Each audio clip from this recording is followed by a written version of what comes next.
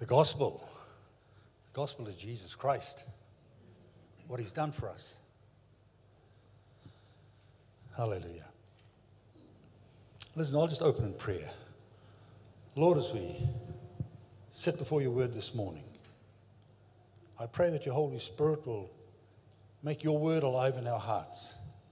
Lord, you'll stir us. Lord, to lay off the dross. Our spirits will be stirred and the dross will go, Father God, and we will see Christ more clearly. Lord, I pray that your word changes us. Lord, by your Holy Spirit. Lord, we don't know how you do it, but Father, you come and change us. And we thank you, Lord. Lord, I pray that all hearing this morning, whether they are followers of you or whether they're ones who are looking and saying, who is Christ, will open their hearts to hear. And the Holy Spirit will do a work and draw us all closer and closer to you. Thank you, Father. It's only by your power and by your grace. Amen. If I could have the first slide up, please. The first slide should say, run with the gospel. That's the theme for this year. And it's not the theme that Peter chose, although Peter might think he chose it. But it's God gave it to him in his heart. For this is the time to run with the gospel.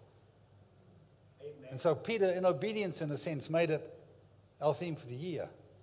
Because God is wanting to bring again the word of Jesus Christ, or Jesus Christ himself, to the nation of New Zealand.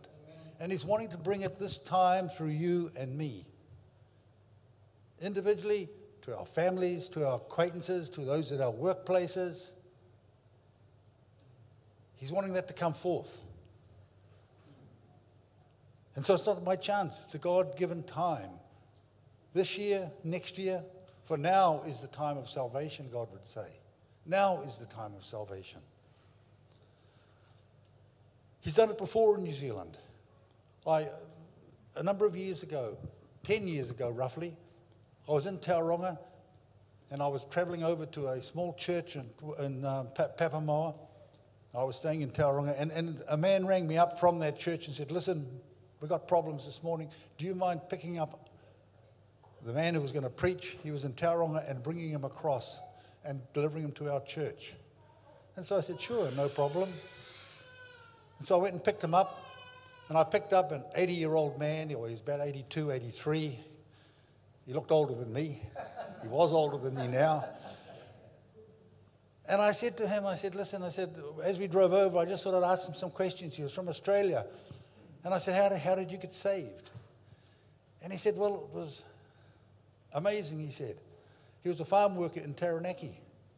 And he went down through the small town, and there was a tent on the council park. It was an evangelical tent, something about come and meet Christ or something written on it. And he said, I looked at that and I thought, those, I don't know, that's flaky. I'm not going there. And he said, I drove through. And he said, the next week I went to, it was a different town. He said, there was the same tent. The guy, I'll tell you who it was in a minute, but that tent had been moved, and that move was now on a different town on the common area. And he said, I had a compulsion to go in. He said, so I stopped, and he said, I went to the meeting. I sat at the back. And he said, the man got up, and he wasn't really a remarkable sort of guy, and he spoke. And he says, I don't know how it happened. He says, but I got up and I went to the front. And I asked the man, how can I be saved? And I was saved. I was wonderfully saved. And he said, and from that point on, he followed Christ. And the story was that he went over to Australia and he founded churches. And he was still leading a church in Australia when I met him. So the word has gone forth. Yeah. That tent, by the way, was Rob Wheeler, who God used to found this church. And Rob had a ministry of going around for about 2 years. He went from town to town. He'd be in a town for 2 weeks, and then he'd move to the next town.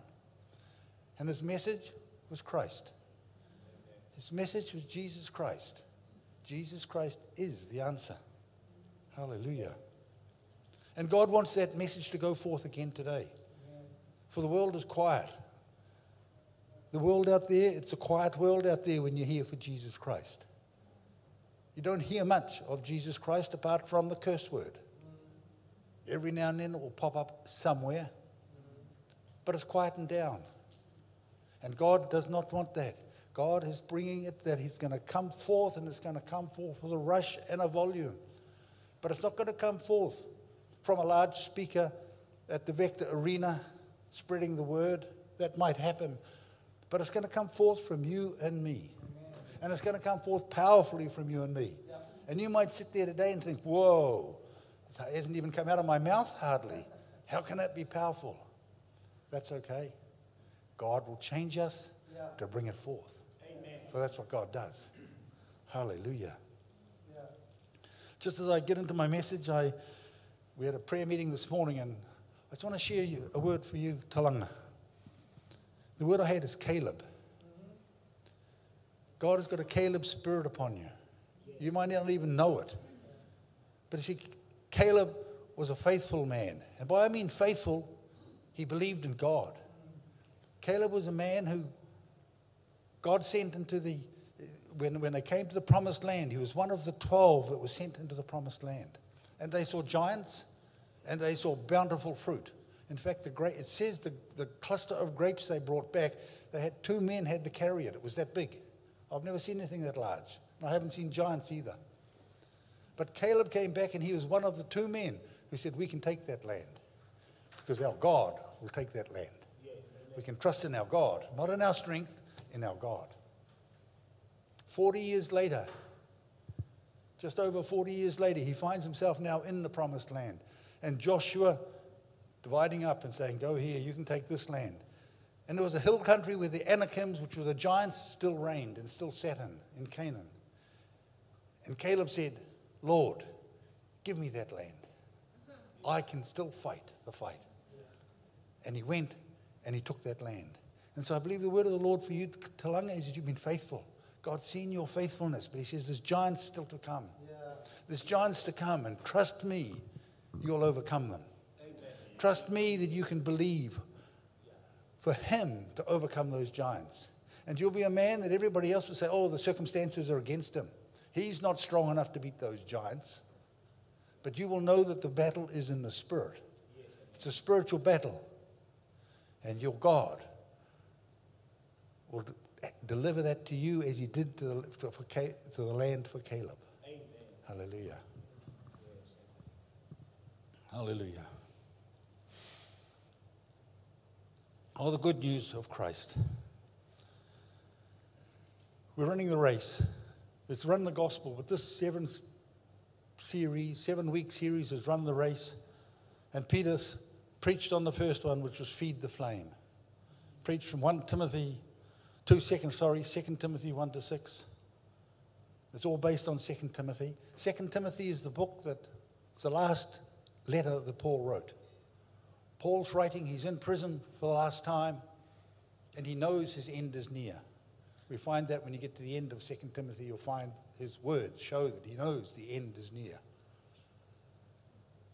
And it's this last letter he's writing out. And he's pouring himself into it. Pouring what God wants to be in it.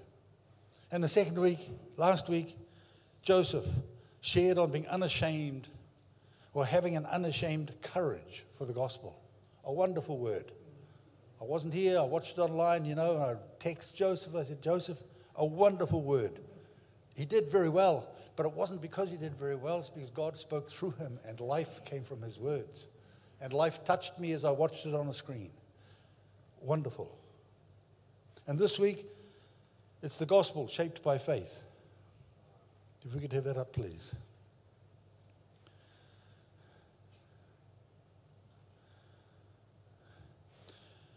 Before I just move, and I'm going to preach from a scripture in 2 Timothy 1, verse 11, I think. But first we go there, I just want to read a scripture. It's at the beginning. I think that might be my next slide, is it? Could we just have the next slide up? Yeah. Yes. This is the beginning of the letter, and I just want to go over these 2 verses, because this contains the fundamentals of all what he speaks about in his letter. Paul, an apostle of Jesus Christ by the will of God, according to the promise of life that is in Christ Jesus. And there I want to emphasize by the will of God. Paul saying, I'm here, I'm an apostle by the will of God, not by my volunteering, not by him deciding, this is what I will do for the Lord, but the Lord choosing him and saying, Paul, will you do this for me? And Paul saying, yes. But it's according to the promise of life in Christ Jesus. You see, it's not just God and Paul saying, Paul, I want you to go and do something. No, it's because of the promise of life in Christ Jesus that God calls him and sends him forth. And he goes forth in the promise of life in Christ Jesus. And he goes around Asia, in Asia Minor as we would know it today, and Lower Europe. He goes around preaching on the promise of life in Christ Jesus. All focused on Christ. All focused on him. That was his message.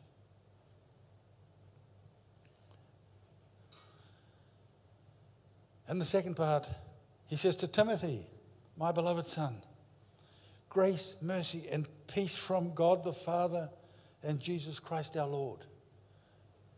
These are important words. Grace, he says. See, grace is more than just unmerited favor.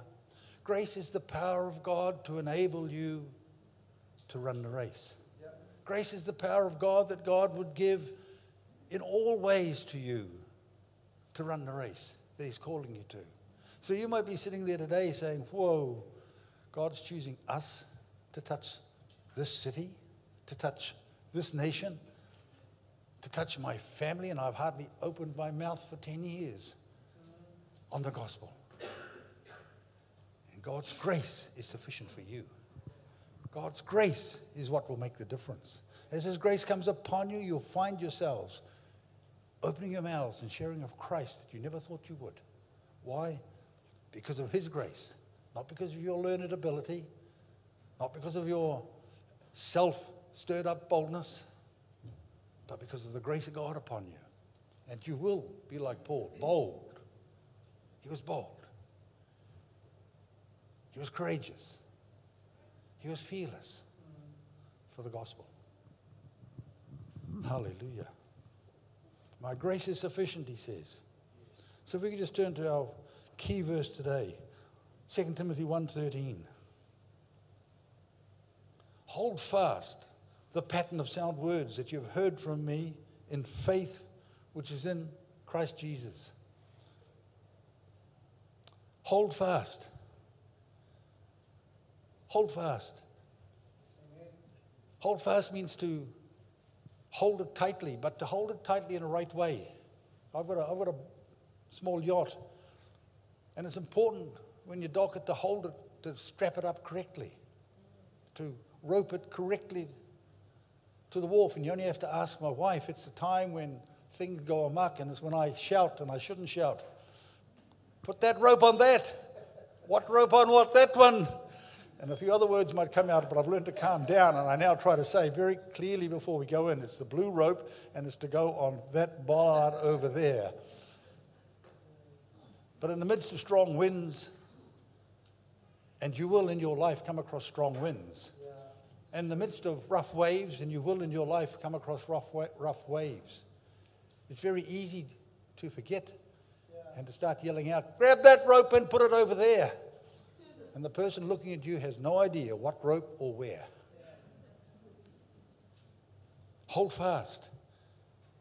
And then he says another thing. What are we holding fast? The pattern of sound words.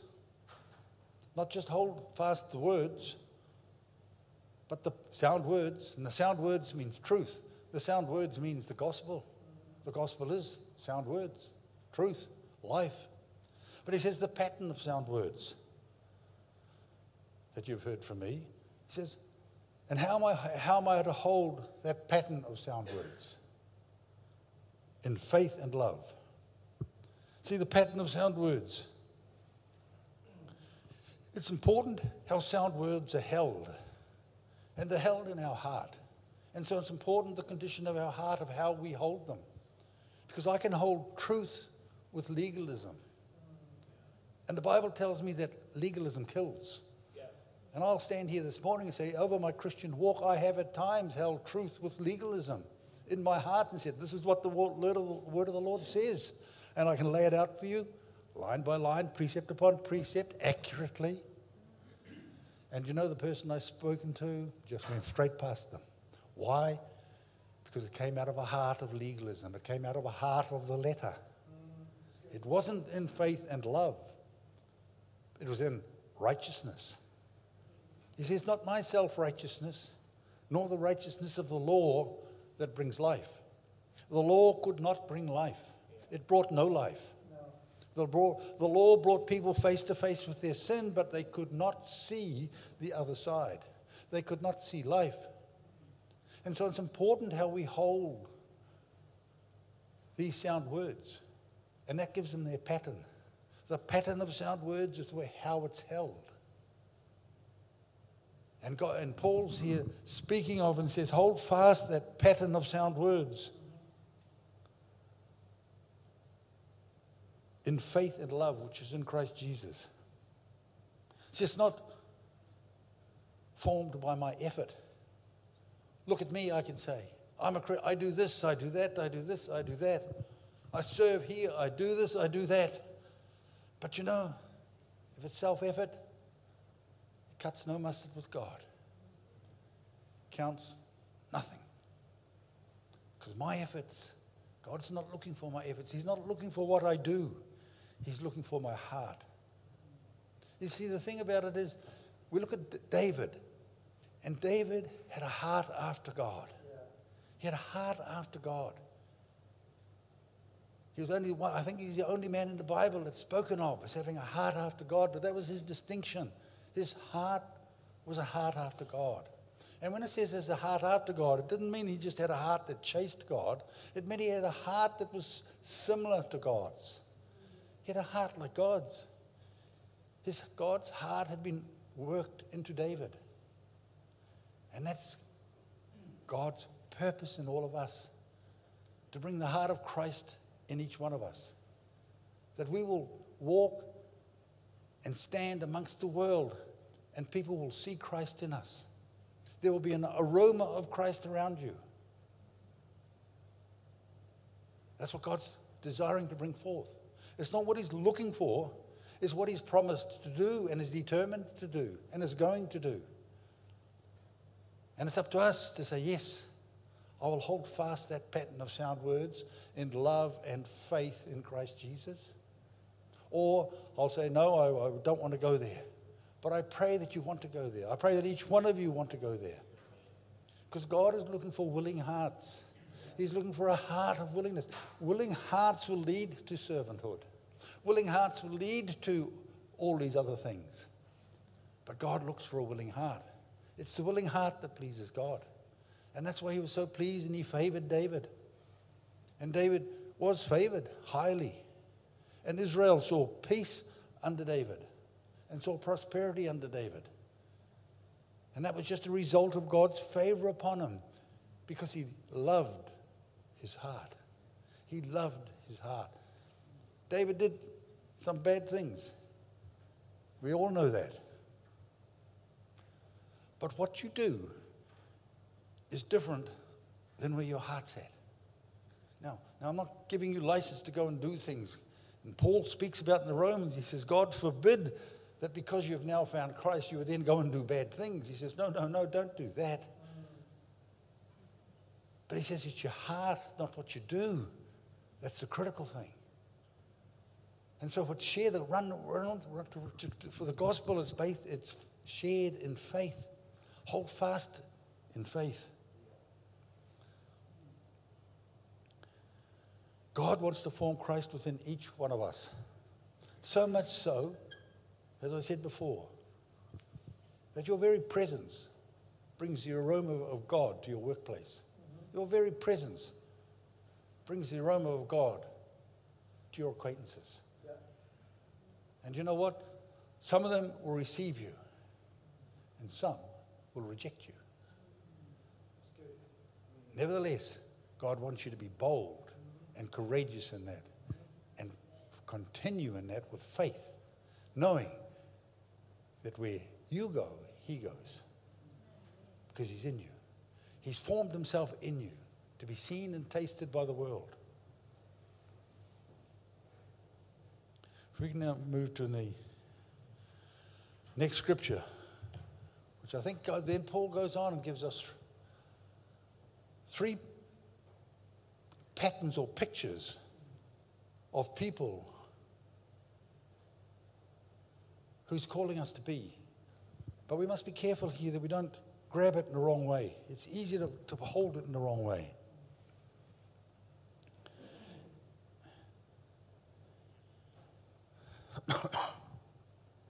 First, he gives us a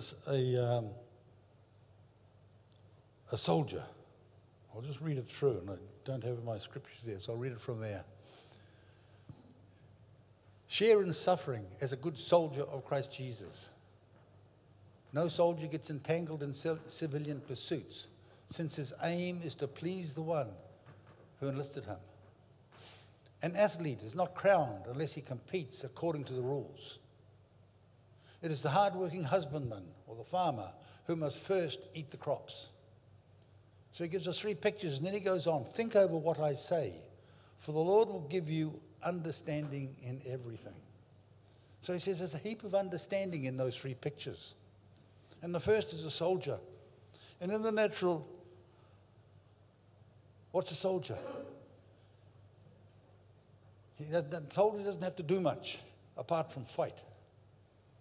He doesn't have to feed himself, the army feeds him. He doesn't have to clothe himself, the army clothes him. He doesn't have to get his weapons, the army gives him weapons. All he has to do is obey. That's in the natural. But this is, whose battle is this? Whose army is it? And it's the Lord's army. Who's the commander? Christ. And what's he looking for? You know, the easy answer is to say obedience. But that's not the answer. He's not looking for obedience. He's looking for a willing heart. He's looking for a willing heart. Because a willing heart in the army leads to obedience. How can I please, I think it says there. Since his aim is to please the one who enlisted him. So I wake in the morning and say, Lord, let my heart please you today. And let my actions please you. You see, obedience can lead back to the law. If I just said it was obedience, you'd go end up back in the law, and the law never brought life. The law never brought the freedom. The law never brought life unto others.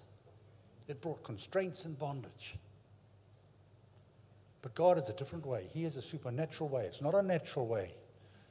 And so while he uses this as a natural thing of a soldier, he's asking us to look beyond that and see the spiritual application.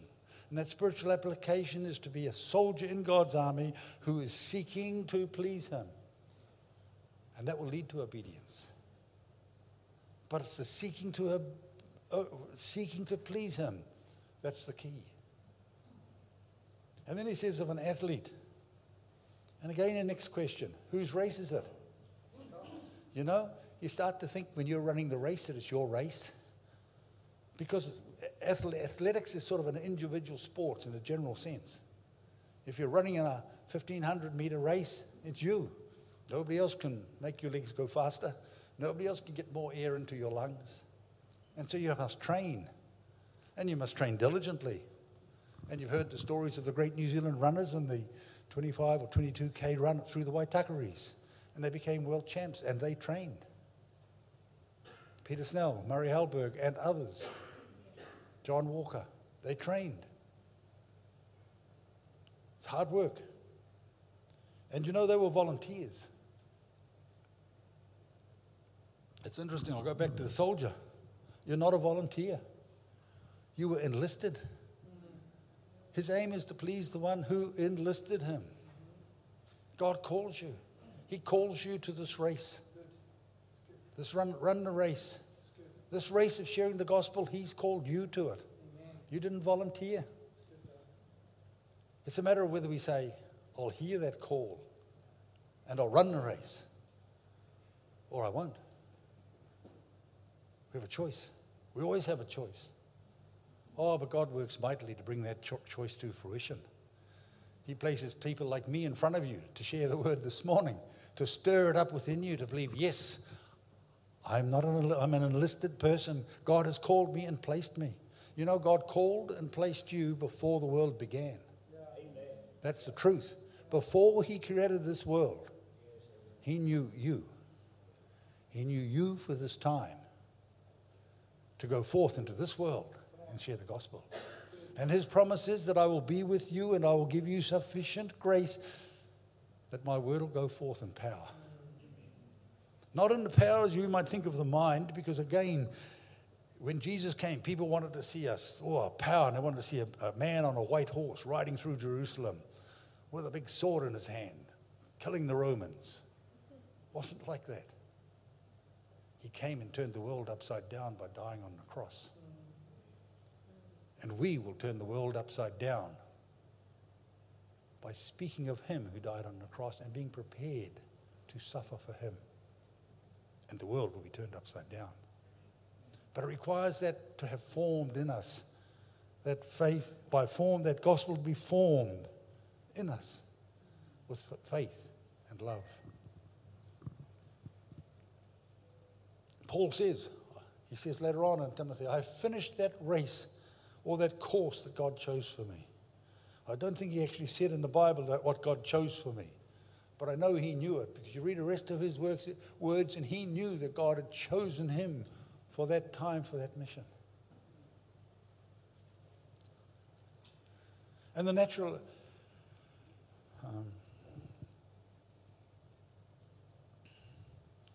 and what about the rules? Because it says there's rules in the race, according to the rules. And so then we can take us back to obedience. Oh, I must obey. I must obey. I must do this. I must do that. Because in the natural, you have to obey the rules to get the crown. If you run out of your lane, you get disqualified. If I step out of the shot put circle when I'm putting the shot, I'm disqualified. What does that mean for us in the spiritual? Again, God's looking for the heart. He's looking for a heart that seeks after righteousness. For the one thing, and there'll be other things, but the one thing that will prevent the gospel from flowing from you is unrighteousness. Willful unrighteousness will stop the flow of the Holy Spirit through you unto the world. You can share the road, you can tell the story exactly as maybe you learned it, but unrighteousness stems the impact of God, and the Holy Spirit lets it go flat, and no change occurs. And so the crown is not won. But God is wanting us to wear the crown, and he's calling us, desire for righteousness.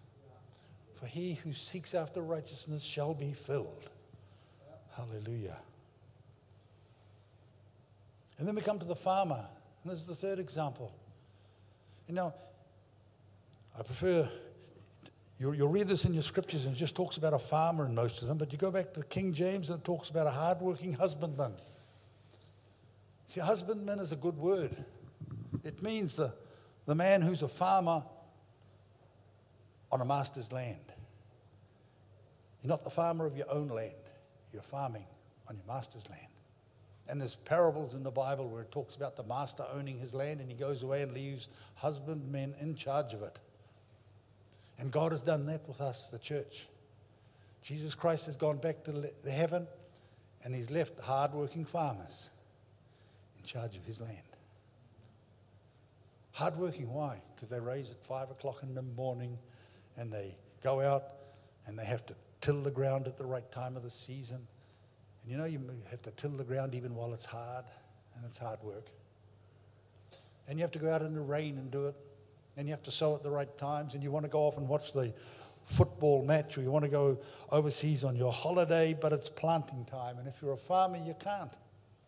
You take your holidays due to the seasons, due to what happens, not your choice. That's in the natural. And in the spiritual, this farmer, he's hardworking. And in the natural, it's in his own strength. There's good farmers and bad farmers. In the natural, it's those who do very diligently And they learn, and they maybe gone to Lincoln College or some other agricultural college, and they learn how to husband the land and the flocks. But in the spiritual, what's our application to us? Why is Paul telling us this? Well, we read the second part and it makes the sense. The hardworking husbandman must first eat of the crops. He must eat of the produce. You can't work for God unless you eat of Him or eat of His fruit. It's the fruit of God that we must eat. And we eat His fruit. And then you'll have the strength to be a hardworking farmer. If you eat of His fruit, you'll have the strength to rise in the morning and it's raining and says, I'll go forth and plant. You'll eat of His fruit and it's a dry day and the weeds are all growing and you'll have the strength to go forth and weed and weed and weed, because a lot of the time of a crop farmer is weeding. Not very glamorous, but it's weeding, pulling out weeds, hoeing the soil around the plant and going home. Hardly something that ever makes the headlines in the paper. Oh, but in God's field, God says, well done, my good and faithful servant. Because you've eaten of my fruit. Because what does eating of His fruit bring forth in you? Faith. See? Faith cometh by hearing, and hearing by the word of God. And as you sit under the word of God, as you press into and read the word of God, His life-giving word that gives actual life to my spirit, what comes forth in me is faith. Faith that God is going to. I just shared a prophecy there with Talanga.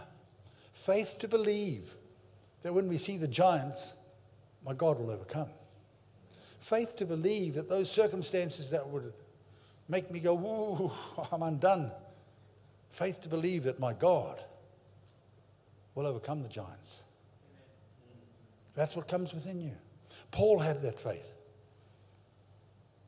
Paul knew he was going to Rome and he knew he was going to go into prison. And I'll tell you, prisons in Rome they weren't easy chairs. And yet he was on his way to Rome and God brought such a violent storm onto that ship. Paul could have said, this is a sign from God that I'm not to go to Rome. And I'll let the ship break up and I'll go ashore and I'll just disappear into Asia. And they'll never find me. And they wouldn't have. But he knew with faith what God had called him to. And he stayed the course and he went to Rome. And he wrote the Gospels from his prison cell. And we read them today and they give us life. Because he had faith. John the Baptist, the greatest of all the prophets, Jesus said, preached for 1.5 years roughly, that the kingdom of heaven was at hand, repent. Didn't have much more than that to say. Repent, for the kingdom of heaven is at hand. Powerful words though, because it was at hand. He saw it was just coming. He knew, because when he saw Christ coming to him, he says, there's the one whose feet I'm not worthy to do their shoelaces up on. So he had a revelation of the kingdom, the king of the kingdom coming to earth and entering his ministry. He said, therefore, he must increase and I must decrease. And I'm not sure who it was, but one of the Herods got him and threw him in prison. And we read later in the Gospels, Peter saying, is this the one? Is this the one who was to come, or have I been mistaken? But he kept the faith. And I'll come to why in a minute. Because if we go to that last saying, I mightn't have it there, I'll just read it. In 2 Timothy 2, 11 and 13. He then says, the saying is trustworthy, and you can depend on this, he says to Timothy. If we have died with him, we will also live with him. If we endure, we will also reign with him. Yes. If we deny him, he will also deny us. If we are faithless, he remains faithful. Hallelujah. What a finish. If we are faithless, he will remain faithful. And so Peter, who was in prison, darkness was upon him. was going to get his head cut off a few months later, and he didn't realize it. But he was saying, is this the Christ? His faith wasn't quite full. It was half full at this point. Jesus sent him an answer back. But you see, he who is faithless, God says, I'll be faithful. And God's faithful on our behalf. Peter's fishing. Peter's fishing and caught nothing all night. And Jesus appears unto him and says, listen, go and cast your nets over there, not very far from shore. And Peter's thinking, it's not in Scripture, but I believe Peter's thinking, we never fish over there. Well, those people who fish over there are just little people from the shore, and they never catch anything. And if they catch anything, it's only a couple of fish. There's no fish there. Nevertheless, at your words, I'll do it. And he went and did it. And the outcome was a net so full he couldn't bring that net in, and he had to call out to the other boats to come and help him. You see, when our faith diminishes, God's faith, he's faithful. God's faith comes through, and he says, no, that seems like that can't be overcome. That seems there will be no harvest. Cast your nets over there, and there will be a full harvest. Hallelujah. He asks us, though, for a willing heart. He asks us. I don't want to offend people when I say this, but it's got to come from a willing heart. He doesn't ask us to be on time. He doesn't ask us to do those things. Sure, I was on time this morning. He doesn't ask us, in my case, to be a good preacher. It's not my own abilities. He asks me to have a willing heart. And my willing heart will lead me to be on time. And my willing heart will lead me to make sure that I have read his word and said, Lord, and wait before him and say, Lord, what is it that you want to discharge unto the people this morning? And then I seek as a soldier to please the Father. Seek as a soldier to please him who has enlisted me. During the week, but it should happen all the time. But if I follow him during the week, I open my heart and say, Lord, search my heart for unrighteousness. And Lord, speak to me. And you know he does, because within me, unrighteousness abounds at times. You don't see it. My wife will see it. It abounds. An angry word, even on, we're docking the boat. Grab that rope over there. And you won't say sometimes the other words that have come forth. Shocking words. God speaks to your heart about it. He says, listen, I want my heart to form in you. Because Christ never spoke to anybody that way. Christ never spoke to anybody that way. Remember, he came to that woman caught in adultery. The letter of the law, you're to be stoned. That's the law. You're to be stoned. Stoner. No. His heart.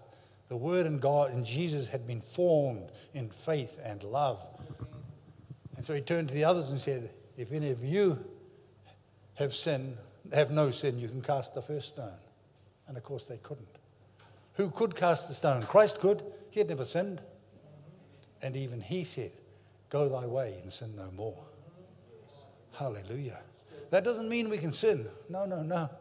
But it means God's speaking to us about our heart. What's my heart like? Is it legal? Stoner. That's the law. No, go thy way and sin no more. Formed in faith and love. And so as you wait upon God and let the unction of God as it was come upon you, the story of Christ will become a revelation to you. It probably already has for most of you. But let it become a revelation to you again in a freshness. And you'll find you'll hold fast those sound words. Hold fast the gospel in faith and love. Yeah.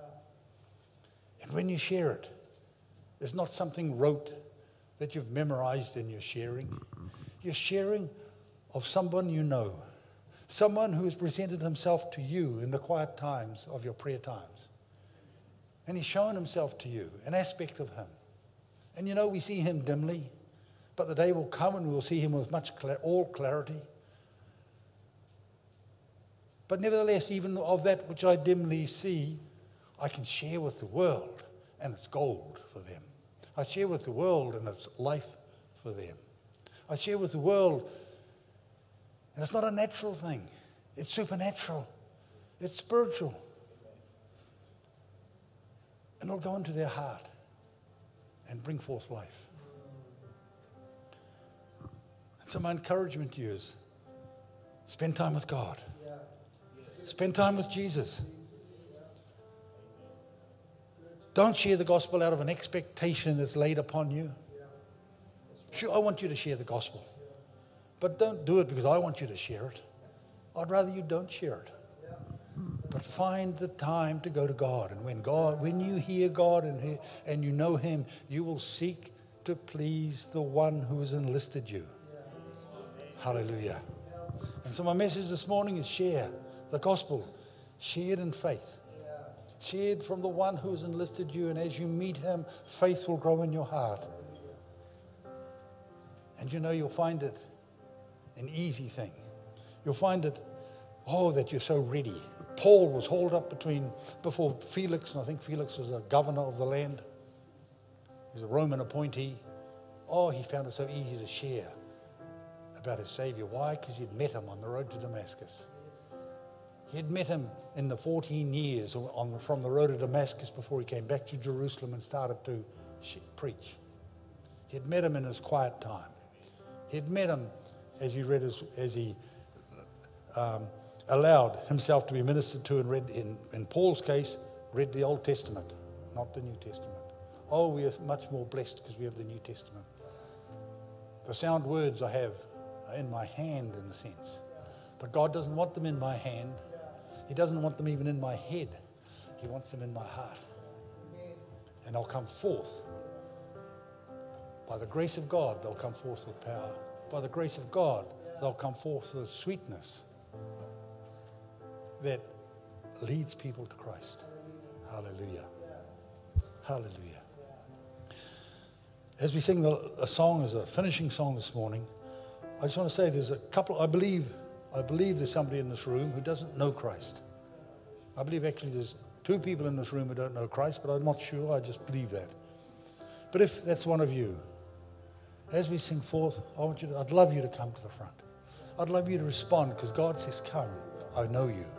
God says, come, I've known you before you were born.